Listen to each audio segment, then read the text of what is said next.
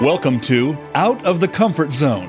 When you lead from a base of expertise, your confidence and credibility are derived from your knowledge. People follow you as a result. However, when you take a stretch assignment and span outside of your comfort zone, leading requires a different approach, one of influence, inspiration, compromise, and courage. We are here to talk about how to take that next step and keep going.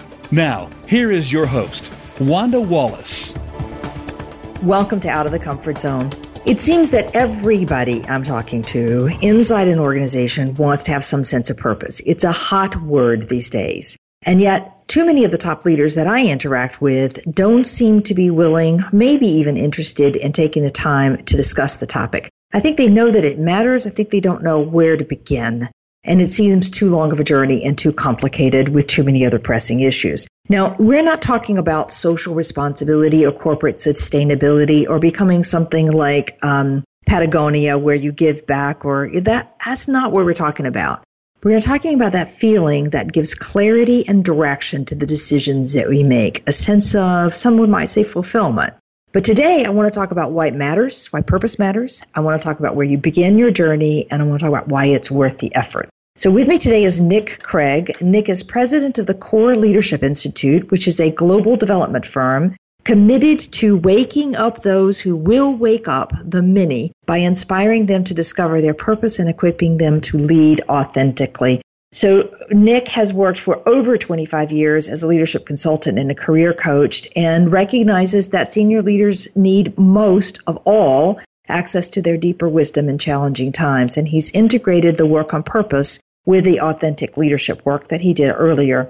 His insights are captured in a book currently from 2018 called Leading from Purpose. I should add that he's also the author of Finding Your True North, a personal guide that was written with Bill George, and also the field book that goes with that, Discovering Your True North field book.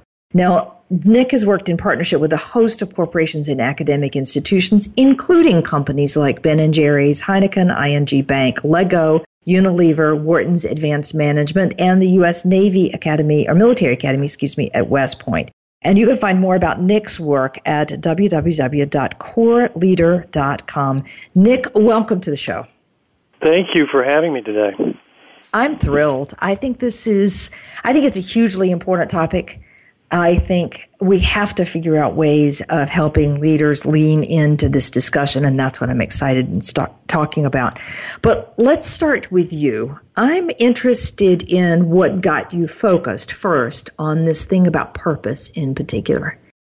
Yeah, so my original plan was to focus just on authentic leadership, and so in about 2006 or 2007, Bill George and I created the lexicon and the material and that's referenced in the book you just mentioned that became the course book for the MBA class at Harvard Business School. And what we realized was early on was purpose needed to be one of the things that we covered, but in the scheme of things, it was sort of low on the list. And one of the big corporate clients that we had an opportunity to do this work with was working with 30 of GE's top 300, which I wouldn't recommend to anybody to pilot anything, but there we were. And as we did it, then one of the things that they were interested in, for reasons we thought didn't make any sense, was purpose.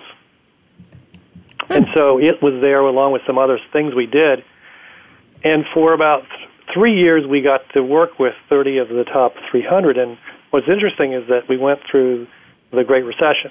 And during that time, GE stock went from 56 to 6. And there's no better place to be in doing leadership development than when that happens, because you find out what really works. So what was interesting was that about 2010, they would always have alumni come through the program, but about 2010, some of our alumni that we'd worked with came back through the program, and the participants said, well, so what helped during these most incredibly challenging times of uncertainty? And time after time, people would sort of look at them, pause for a second, and they would talk about their purpose, which for the first time it happened, I fell off my chair because I was like, what are they talking about? But it turned out, they said, look, I couldn't give anybody stock options. I couldn't give anybody, because they were worth nothing. I couldn't even guarantee I could keep everybody's salary. But we had to do things that were going to be more difficult than ever before.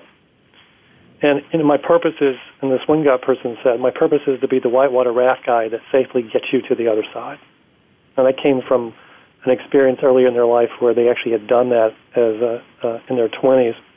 But it was a metaphor for sort of who they are and who their presence and their sense of purpose. And fundamentally, the crew said, look, that's the only reason we're here with you, Jim, anyway. And it was when I began to realize that purpose has an interesting role to play in times of uncertainty, is that it's the only thing, think about it, it's the only thing that doesn't change. We all get older. Our whatever role we have today will not have for all of our life. Okay? Most every title, role, or something that has been given to us, somebody gave to us and possibly somebody can take away. Purpose is the only thing that doesn't change. So in some ways, if we think about leading in these times of increased uncertainty, I think the reason why purpose has become so topical is because at some intuitive level, people are wanting something that they can stand on that doesn't change. I certainly feel that in the clients that I talk to, especially when I talk in the middle of the organization. There is this hunger for some sense of why this effort is worthwhile.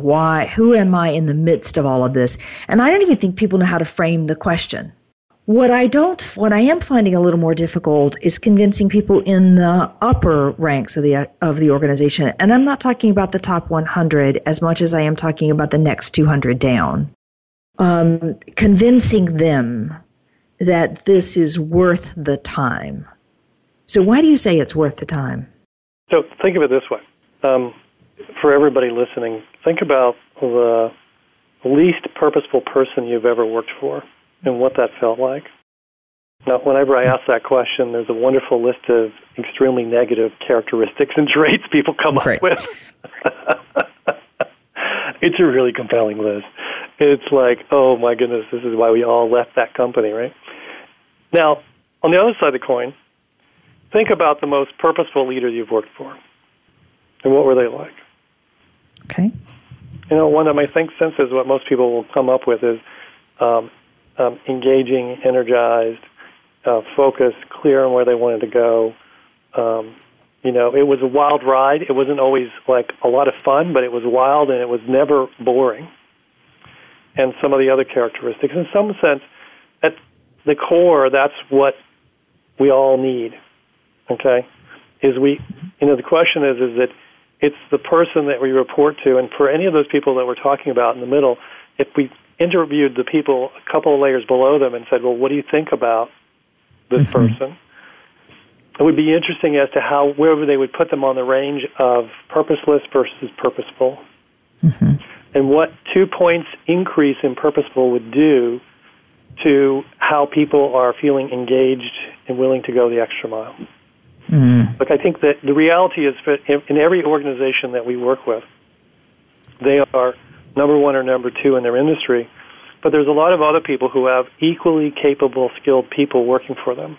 And the difference that makes the difference is, what is it that my group of people that is working in my company are able to do that is the 5 or 10% more compelling, innovative, creative than the same equally skilled people in the other organization?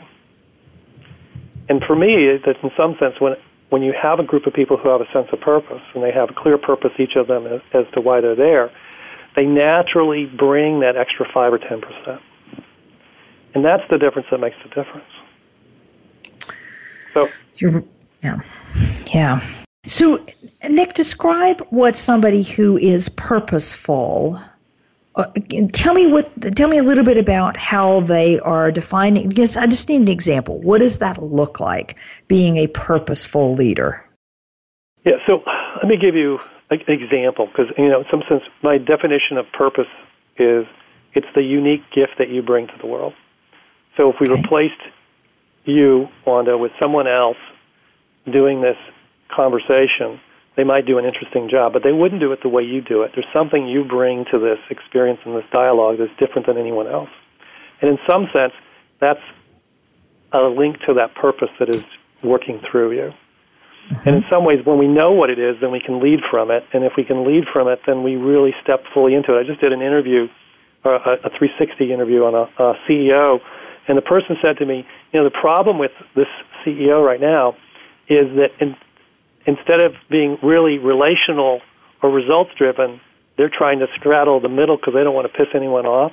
But if they were just to be who they are, which is on one extreme or the other, it's okay because some people would be pissed off and some people would be happy, but everybody would actually feel comfortable that they're actually finally being authentic. Mm-hmm. So in some sense, what they were saying is that you can't fake it to make it in the stuff that we're talking about. Mm-hmm. But, an example I'll give you is I have this woman I met. Her name is Anna, and she's a lawyer in New York. And when I met her, she was like the traditional, buttoned-up, effective, productive lawyer person. Okay? And we all know someone like this. Yeah. And if she wasn't either a masculine or feminine, she was just a lawyer. Okay? Mm-hmm. Her identity was that of a lawyer. And so she goes through our program, and what's interesting is that she was in one of my subgroups. And one of the things we'll do is we'll have people tell stories of what some of their magical moments from their childhood. Okay? And it's one of the many questions that we ask. And for her, she transforms into this completely different person. She talked about being on the stage and singing Broadway songs and helping other people do it and directing plays. And this whole thing came out, and she said, I think, and we said, well, her purpose is inspire others to take a chance and own the stage. Well, the interesting thing for everybody that was sitting there when she said that was we all looked at her and said, well, what would it look like for you to own the stage in the role you have? And it was almost like it was like a lightning hit her. There's smoke coming out of her. And she's like, you're right. So from then on, when people walked into her office, the lawyer stuff was there, but the marketing people would show up and she'd say, how do we make this marketing event 10 times more compelling? The salespeople would come in and say, that's good, but how do we actually really get customers to want to buy what we do in a completely different way that transforms our relations? And they're all looking at her going, you're supposed to do the legal thing. What? But they all ended up going to her because she was the one who helped them think. Now, what happened is her identity transformed from that of being a lawyer to that of being her purpose, and sometimes she's a lawyer. Mm-hmm. That's what purpose will do. Okay. All right. You've used this word. That makes a lot of sense to me, that sense of I know what it is, in effect, that gets me excited. You said it's the unique gift I bring to the world, but it's also that part of where I have a little bit of that childlike wonder, if you want. And I do many things. We all do many things in the course of our day, so not getting the identity attached to all of the things we do, but being very clear what it is that I'm here to ignite. Is that a good way of saying it? Mm-hmm. Okay. Yeah. All right. So you've used this word authenticity. I find we all throw that word around. We all think it matters an awful lot. We don't want to work for somebody who's inauthentic. But most people have a judgment about whether somebody's authentic or inauthentic without actually knowing much about it. So how does this work on purpose fit or not fit with authenticity? Well, I think they're sort of interrelated. It's almost like you can't separate one from the other. My sense from having done all the work over the last 10 or 15 years on authentic leadership, in some sense, purpose is the stage in which all the other aspects of authenticity perform on. Whether it's your values or your self-awareness or what motivates you or your ethics, all of those, in some ways, purpose is about how you go about doing those in a way that's different than someone else. There's 800 canonized saints in the Catholic religion. They all have the same values, but the reason there's 800 of them is they each had a different purpose. Mm-hmm. And in some ways, I think that when I've done this work with people, there's a lot of the insights that they're getting about who are they on the inside and what is their expression of what is the... Authenticity isn't about being a one-trick pony. True authenticity is about realizing that you can adjust your style but not lose who you are. Mm-hmm. Okay? That's the difference that makes the difference, because people seem to think authenticity is...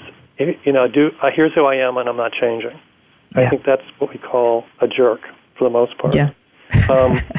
As opposed to, this is, I'm going to do this a different way, but I'm not going to lose myself. I'm not going to become someone else. I'm still going to be myself as I do it. Okay? And there's a part of it that people go, okay, that's actually real because that's them doing this. But we also know people that once they put the suit on, they become the suit, and then they go, well, what happened to you? I mean, so many times people say to me, they became a senior vice president, and it's like they completely changed. Right? So that's inauthenticity at its core. But that means that I need to know, I have some sense of meaning of who I am and what I'm about. Otherwise, as I step into each role, I really do put on the suit or the mask, and that's it. I'm just going through the part. Exactly. Okay. Welcome to the show. I mean, most of the work I do is I get, most of the leaders I get are ones who are no longer paid for their expertise. They're now in charge of all these other people who are as good as they are, and they're trying to deal with the struggle of who are they. And their identity needs to shift from that of being the world's expert to being the leader of people who are world's experts. And as one of the guys I was talking with today from Ben & Jerry's, he was saying, I've been here for 31 years. This is the chief marketing officer. He says, it no longer matters what my ideas are. What I need to do is to help them make their ideas real, even if it's not as good as I would do, because that's going to energize the people that work for me. And I go, okay, that's what a real leader looks like, right? That's news. That is music to my ears, Nick, because I believe that this transition of getting out of your expertise is one of the single hardest things in the world. Your identity is wrapped around being the expert who knows the answer. Your credibility comes from that. And you think, if I don't have the content, how can I be sure that everything's right? And that statement, you just said it brilliantly, that it's not that my ideas don't matter. I have to make their ideas work, even if they're not great or not as good as mine. I have to thank the chief marketing officer for Ben & Jerry's because he said it, and I was like, oh, that is really good. Yeah. Great. So I think the challenge for all of us, is, what is it that our identity is based on? And in some sense, I think the beautiful thing about purpose is it's the only identity that's yours, that no one can take away. And if you own that, then it gives you so much more freedom to not have to be so hooked on whatever the other versions are. You still have them as roles you play. It's different. A role is very different than an identity. Yeah. Yeah, I find it interesting that we are coming back around to that discussion about identity. I'm not sure we've labeled that broadly enough for what it is to get out of the role and get into the identity, but I think it's a huge part of people feeling a sense of satisfaction in the work that they do, pride in the effort that they put in, and a whole host of other factors that we'll talk about in a moment. But for you, that sort of core of identity is really what you mean by purpose. Yeah, in some ways, purpose is if you focus on that is the thing that defines you, then it will always be there. And we all live in industries in which anybody think they're going to have the job they've got now 5 or 10 years from now. I mean, I was on a plane with a guy who was a Delta pilot for 30 years. I'm like, how many other companies can you say that that's going to be the case anymore? Like, wow. Right. Yeah, at the current rate, I'm going to be amazed if any companies exist for longer than 30 years. But we're watching them fall one by one. So, Nick, let's shift the tide and talk for a minute about how. So I can recognize the need for leaders to understand that core about themselves that nobody can take away, that sort of defines the unique gift you bring to the world, and understanding that it's more than the role I play, it's more than the expertise I have, it's kind of what is the base of me inside. Okay? Now, lovely, how? How do we get to understand what that thing called purpose is? So here's the good news. The way you access purpose think of it this way. When most people come to me, the thing that they want is they want a good purpose statement. And in some ways, a purpose statement is like the title to a movie. So if I say Princess Bride to you, did you ever see Princess Bride? No, but I know what you're talking about. Let's put it this way. I could say Star Wars. Okay, say Empire Strikes Back, right? And there's a number of titles I can use, but the interesting is if it's a movie you've seen, then your relationship to the title is that you're in the movie, right? And like with Princess Bride, you never saw it, but for anybody listening, those who have seen it, they'll all jump up and down because they get really excited because this is this amazing movie they saw, which you have to go see over the weekend.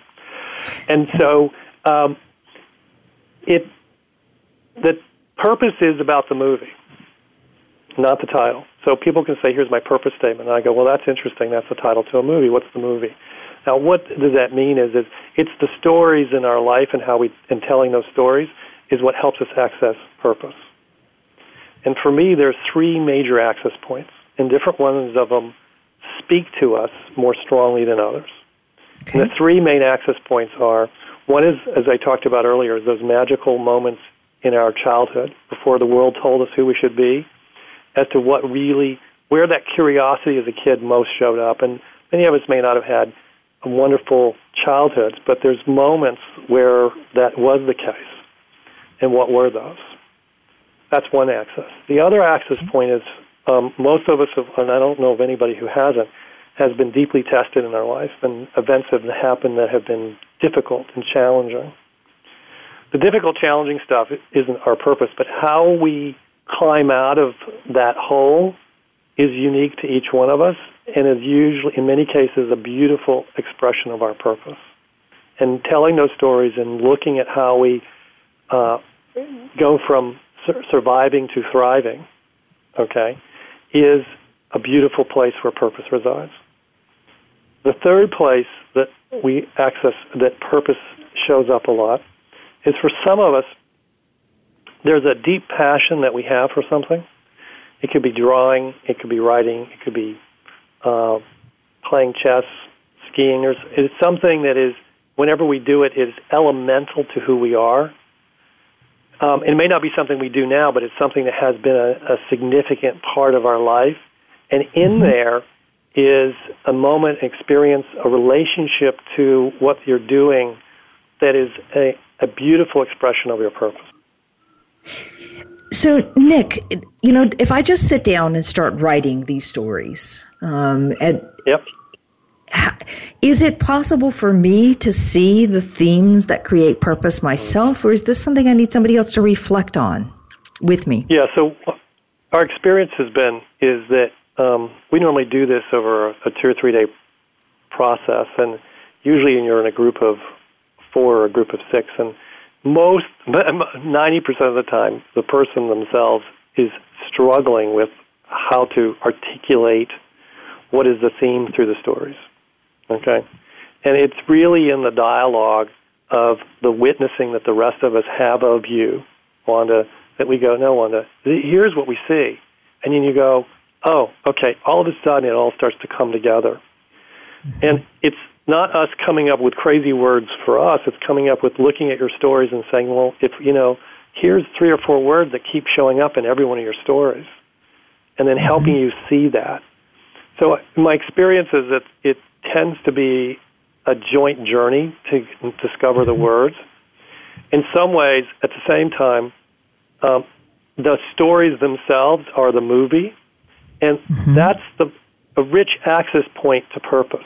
Okay, so in the context of trying to help people make a step in the right direction based on listening to this, go write down some of these stories and tell them to somebody, and the energy that you have and that place that you're in, that curious kid, if it's inside of you jumping up and down, that's the place of purpose.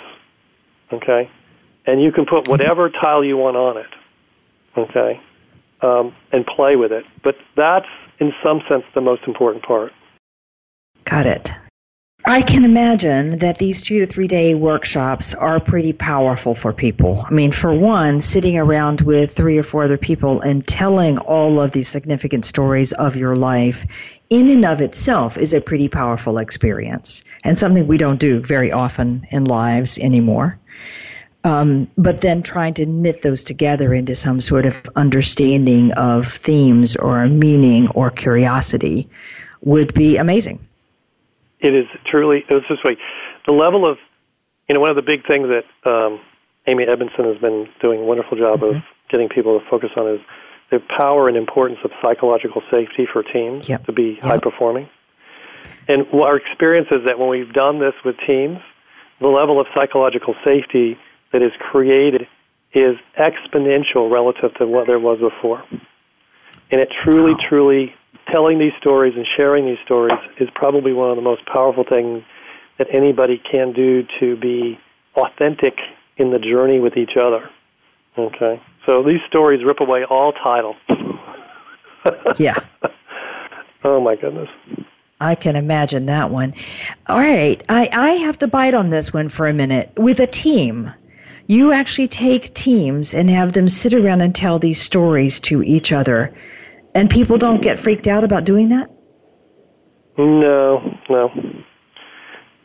I mean, no, they don't. I mean, look, it helps to have a Harvard Business Review article in a book and all the things that go along with it, because the truth is that to get people who don't do this, you're going to have to give them a good, convincing set of things that helps them say, okay, this is going to be okay.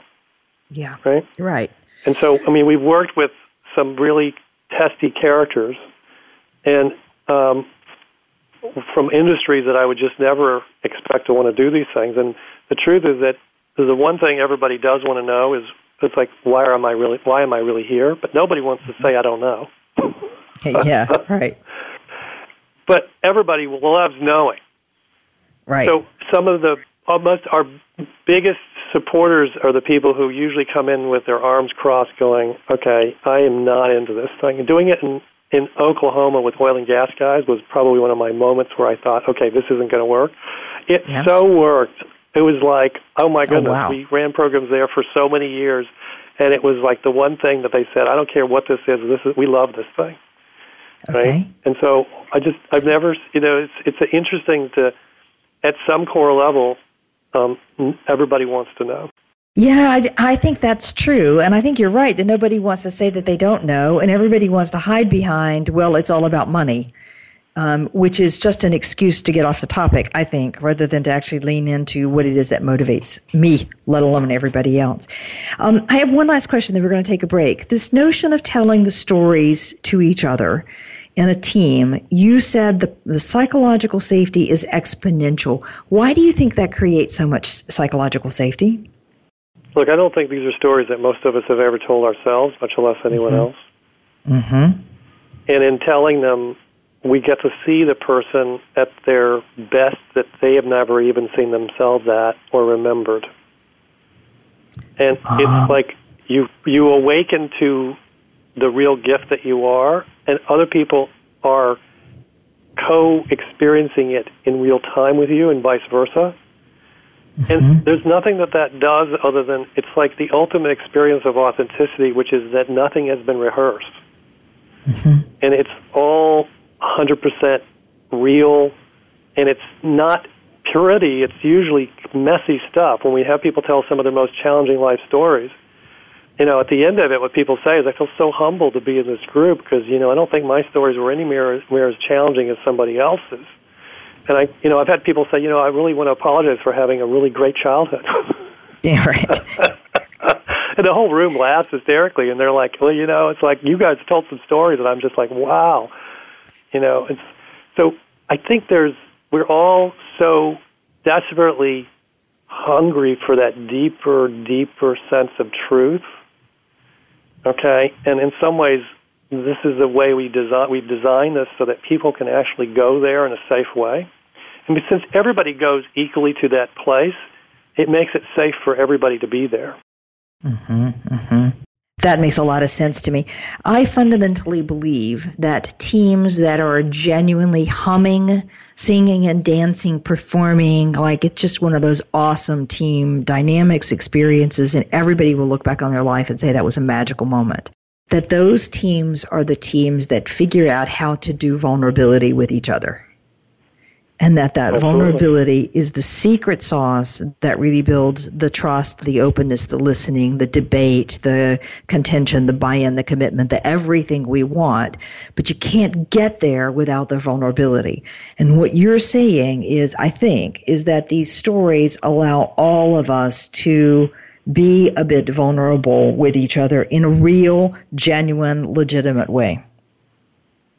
Absolutely. I mean, that's Google spent millions and millions of dollars trying to figure out which teams are more effective than others and what was the characteristic that had teams be much more successful. And they were looking for all kinds of things, and none of them added up. Nothing was making any sense. They didn't, and until they stumbled on exactly what you've said. And when they looked at the teams where there was the transparency, the vulnerability, and the level of everyone being able to have input, and having a dialogue and having it be sort of messy, those are the ones that were incredibly, like, the factor of 3 times more successful than all the other teams who had all the right people and everything else on it. And it gets back to that conversation about when you have that psychological safety, then it allows for the best thing in the moment to show up from the person that is the person that can bring that to the table. Yeah. Right. So, yeah. We're going to take a break, but I just have one kind of concluding comment. As everybody knows, inclusion and inclusive culture is something that's near and dear to my heart and something that's a worthy cause to strive for in organizations, but equally something we don't understand yet very well. But this is what it is. I mean, I think that's it, heart and soul right there. If you went to this place of understanding each person's unique gift in the team that's around you, and you did that by sharing their real stories, the important stories of their lives, the events of their lives, and creating that kind of psychological safety, we wouldn't need to be talking about inclusivity anymore. It would be done. Mm-hmm. Yep. And on that note, we'll take a break. So with me today is Nick Craig. He's the president of Core Leadership Institute. The book that we have been talking about is Leading from Purpose. You can also see Nick's books, Finding Your True North, a personal guide, and Discover Your True North field book. Or find more about Nick at www.coreleader.com. So when we come back from the break, I want to talk about what purpose buys you. So you've done all this work. What do you get as a payoff in return? We'll be right back.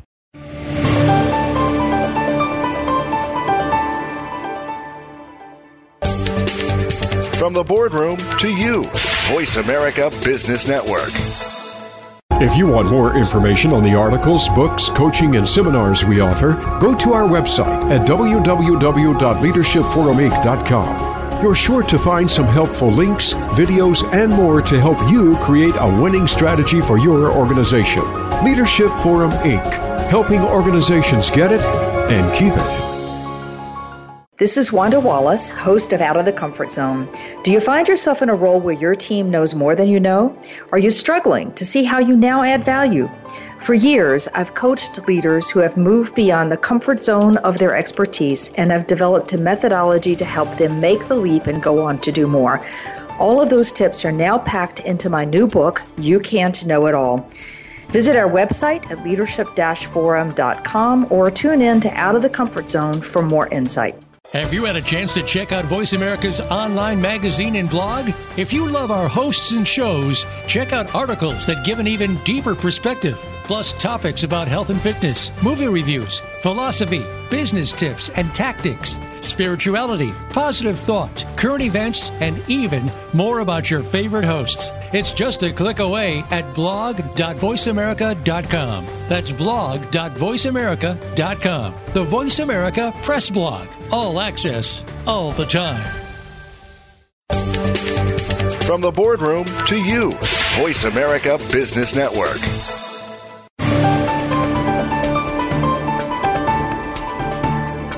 Leading outside of your comfort zone is a delicate balance. You need new skills and new ways of working. To reach the program today, send an email to wanda.wallace@leadershipforuminc.com. That's wanda.wallace@leadershipforuminc.com. Now, back to Out of the Comfort Zone. Welcome back to the show. With me today is Nick Craig. The book we've been talking about is Leading from Purpose. Actually, I don't think we've been talking about the book. I think we've been talking about the magic of understanding that core essence that is you, the unique gift that you bring, what it is you're really about. And as Nick says, it's the thing that stays stable when all else around you changes. So we've talked a lot about how to begin to find this, and Nick says that it's about telling the stories of your lives, the magical moments in your life, the times and trials of hardship, as well, and climbing out of that time and trial of hardship, as well as understanding something that you have a deep passion for, just in telling those stories and then having other people reflect back to you what it is that you're hearing. And I love the notion that you can take teams through this and create enormous psychological safety as a result. So with that, Nick, I want to go back to this whole thing of the impact of purpose. When I lead from purpose, what do I get? And one of the things that you say is there's a clarity of focus. So tell me, A, what you mean by that, and B, how that works. Yeah, so one of the things that, the only reason the book exists is that I decided to do, after about 10 years of doing this, I decided I would go back and interview some of the senior leaders I'd worked with and try to figure out what actually does purpose do. And the main reason I decided to do that was I wanted to figure out whether I'd been wasting my life energy on something that didn't have any impact, or was this a place where I should spend the next 10 years? So it was me wanting to know the answer for myself as much as anything else. And what was interesting is that I would talk with all these individuals, and I was looking for, well, does it make you happy? Does it do this or whatever? And to some degree, there's a bunch of things that it sort of has an impact on. But what people really at some point would do is they'd sort of say, listen, stop asking all these questions. Let me tell you what really this thing does. And they would say, in my times of greatest not knowing and uncertainty about a decision I needed to make, either in a role I was in or whether I would take a job or whatever the case may be, when I listened to my purpose, it truly, truly took me home. And I can see how it truly knew what I myself wouldn't be able to know, but when I listened to my purpose, it was the answer that I needed to follow. And this is what people kept saying to me time and time again. And one of the examples that I can use is I worked with this guy, and he had turned around a business over 2 years and was about to get this 2-step promotion.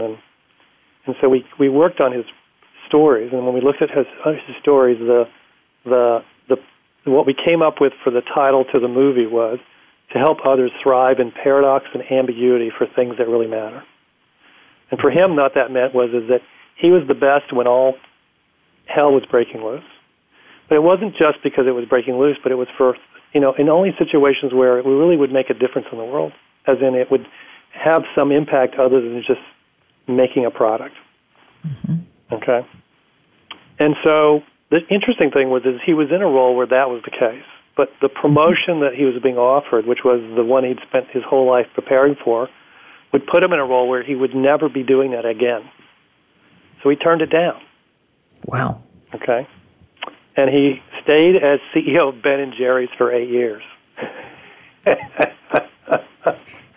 Now, this is if I said Ben & Jerry's to everybody up front, you'd all say, well, of course you'd keep that job. But, it really wasn't at the time. It didn't. Right. But the truth is that, Ben & Jerry's, the CEO Roundtable came up with this thing recently, which many of us have seen of, it's not just about making money. It's also about having a positive impact on people and having a sense of purpose and so forth.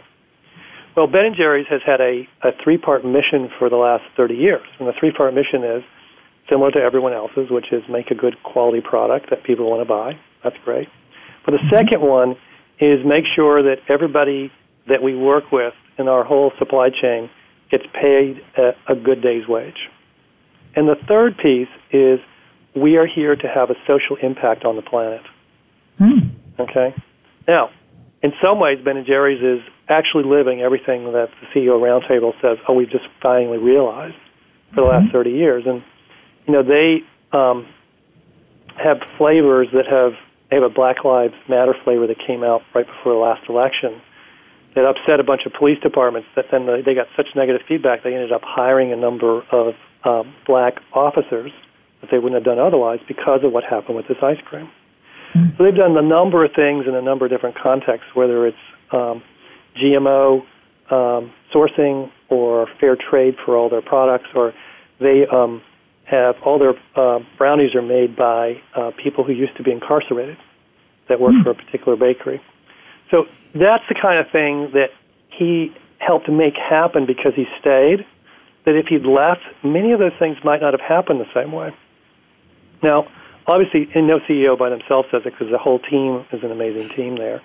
But the combination allowed for something magical to happen. And I don't think if he'd figured out his purpose, he would have stayed. Okay. Okay? So every person that I've talked to has a story that sounds like that. And, so that's in some sense the visceralness of the power of purpose. Okay. It's an incredible story, and knowing a little bit of the history of Ben and Jerry's, I think that's even a more interesting story. And I can imagine people are sitting here as I'm doing saying, you really turned down the job that you have been working your whole career to get just because you realized that it wasn't going to give you the satisfaction you were looking for, that sense of purpose that you were looking for. But better that than, blow up a really good company that doesn't achieve what it could do, or you not live the way you want to live or have the impact that you're looking for. I'm assuming, Nick, that when a leader has that much clarity about their own purpose, that it's infectious. Is that true? Yeah, I think that it does, especially in a world in which there seems to be so much uncertainty as to which way the wind's blowing these days. Mm-hmm. In some ways, it really helps people say, well, here's where this person is, here's where they're going, and now I know what that is. Now, then people have to choose as to whether they want to be on that journey with that person, okay?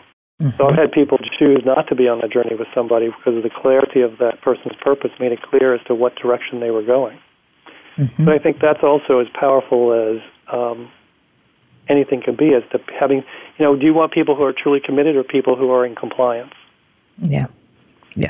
We all know the answer to that one. You want people who are really in there with you. And as you said at the beginning of this, we're really giving their all, that marginal 5 to 10% that's going to make us better and better and better than anyone out there. You also we've talked a little bit about purpose and identity, but you talk about purpose giving a sense of energy. Tell me about those stories. How did that come? How do you come to understand that? Well, it's interesting, So I've had a number of people who have taken some incredibly intense jobs, and what's been interesting is that if you looked at it from a normal person's perspective of the amount of time and energy that they were dedicating to it, it doesn't look like they could sustain themselves. Mm-hmm. But there's an interesting thing that purpose will do is purpose will find energy and a source of energy that is not the one that most people are used to. Mm-hmm. And, we can watch, any movie you watch of anybody that does something really amazing over time, you see them being able to sustain themselves in ways that others can't. If we look at people who are masters in any of their disciplines, the reason they're a master is because of this concept of 10,000 hours of practice. Mm-hmm. Right? They do the boring stuff more than anybody else does. Mm-hmm. And in some ways, I think purpose gives us the ability to do that. There's a wonderful story that has become popular recently. It's been around for a long time, of this janitor at NASA in the early 60s, and he's washing the floor, and in walks Kennedy and his entourage, and Kennedy walks up to this guy, and it's like kind of this embarrassing moment as to what you do, and Kennedy puts out his hand and says, "Hi, I'm President Kennedy," and the guy says, "Yeah." He says, "So what do you do around here?" And of course, everybody knows what he's doing, right? So it's kind of, and the guy comes back and he says, "Well, I'm helping put a man on the moon," right? And the truth is that the power of that narrative is that I think many of us feel like what we do every day is no different than sweeping the floor, right? And the question then becomes, how do you find meaning in that? Now, putting a man on the moon is a goal instead of a purpose, but at the same time, having a sense of purpose allows us to give meaning to taking out the trash in a way that without that meaning, it's just taking out the trash. Mm-hmm. So I think that that's what we're all looking for, is I don't know about you, but I get the amount of text messages and emails and this social media thing, and the energy it takes to keep the beast, feed the beast. It's like, so where are you doing that from? Right? Are you doing it from a place of purpose, or are you doing it because you want to see how many clicks you got? And there's not much winning when it's about clicks. And so how do you find meaning in all the things that we've got going on in a way that allows us to deal with the taking out the trash as well as the sexy stuff? That's fascinating. I certainly see a lot of people who are burned out by taking out the trash and starting to ask, why am I here and what is this for? But then you're in a bind of you don't know where to go or what else to do or what other job would give you a greater sense of meaning. I do think that is really, really important. A few decades ago, we talked a lot, when we were talking about effective leaders, we talked about a word called, I think the word that they used was sustainability. Stamina is the word, right? Stamina. Mm-hmm. Having that stamina to keep going. And at the time, I think it was characterized more in terms of health and well-being generally, management of stress, having balance in your life, all those things that you can just keep going. But I think that sort of misses the mark. Because I think you're right. If you have this source of energy for you're doing even the mundane things from a sense of purpose, there is joy in doing them. There's a reason for doing them, and that is a release of energy. It just doesn't become, oh, no, not this again. It becomes something that fills you, I think is the word I want to use. Yeah, absolutely. And probably the simplest thing that many of us who are listening to this can relate to is having kids. Yeah. So the research shows that having one kid will make you neutral in your happiness. Having two kids will actually put you in the negative column of long-term happiness. Mm-hmm. Okay, this is the research over looking at thousands and thousands of people. And the reason is that raising kids actually reduces your happiness because there's a lot of things that happen that are not happy moments where kids are upset, things happen. Mm-hmm. And when you think about when you're with your spouse and the things you argue about, it's the kids that we spend most of our time where the tension is. And so, at the same time, if you were to say to people, look, we could make you a lot happier, you just don't have kids. People look at you and go, what are you talking about? So, in some ways, the level of meaning and fulfillment that we get from having the journey with kids, for those of us who have them, is something that we wouldn't trade for anything. And in some sense, purpose is, in some ways, about that, which is what is it that is more important than all the blingy things that we say we want, that when we actually do those, the purpose stuff, it keeps us a level of satisfaction and fulfillment that is energizing. It's not the high-octane energy of going to a Broadway play and seeing Hamilton, as much as it's more the low-level, consistent energy of basically being able to get up in the middle of a winter cold day and be excited about what you're going to go do and that day, which you may have done many times, but there's the possibility of something that's going to happen that you just are curious to see what that is. That's a very different sense of energy. Yeah. I would say curiosity. When curiosity is present, energy is always going to be there. And when curiosity is not present, you have to get the energy from somewhere else. Something has to give you energy. That is incredibly profound. I did an interview with Steve Newman just recently on this radio show, and we were talking about the leader's job is preparing for the future and what that means, what that looks like. And it's not your standard, let me look across the horizon and see where AI is going to take us. Rather, it is a sense of curiosity about a variety of things in the world, and that is fascinating. So if curiosity is present, then energy will always be there. But if there's no curiosity, you have to get energy from something else, meaning usually I manufacture it. And that comes from outside, and then you're dependent upon that source to re-energize you. Yep. One's internally generated, the other's externally generated, right? Well, one of my passions is about having people have better conversations. I just think we can change the world if we have better conversations. And the phrase that I always say to people is a gentle curiosity about the other party, where they're coming from. And that's what you're saying here, that there's just this curiosity that's going to cause us to behave differently.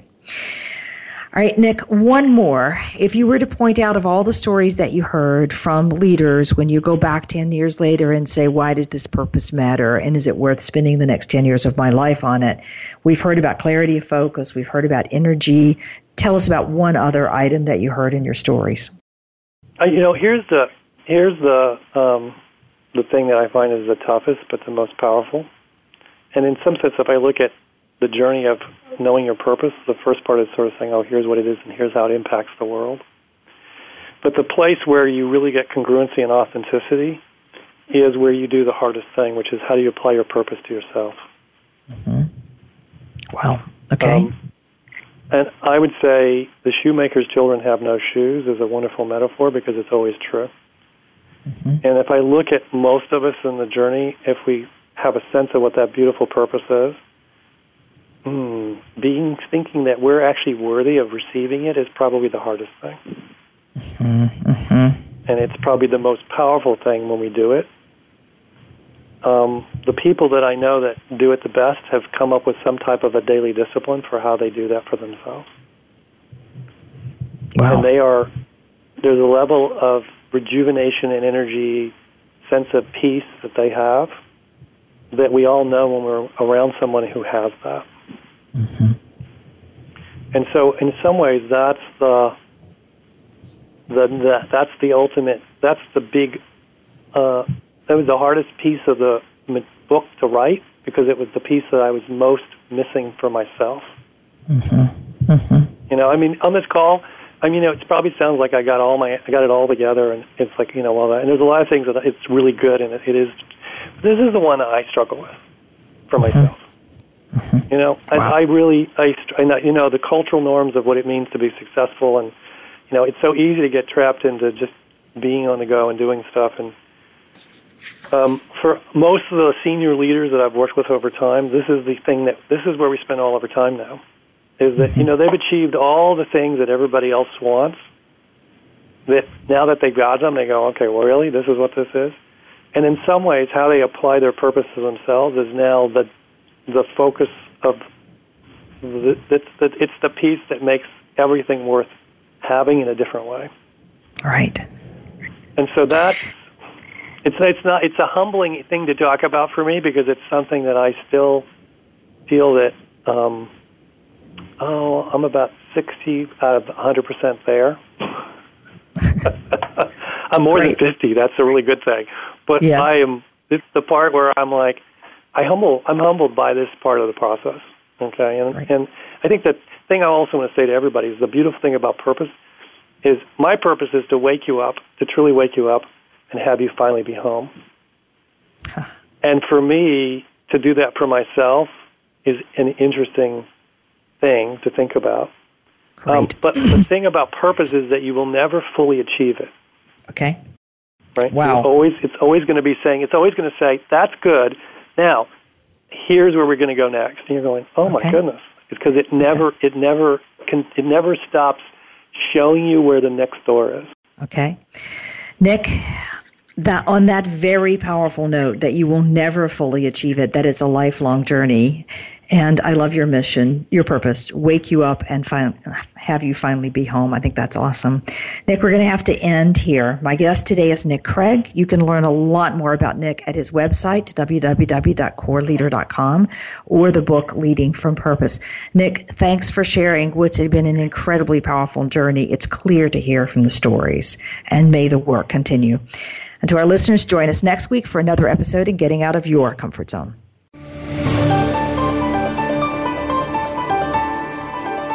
Thank you for joining us today. Tune in for another edition next week with Dr. Wanda Wallace on the Voice America Business Channel. Reach outside your comfort zone this week.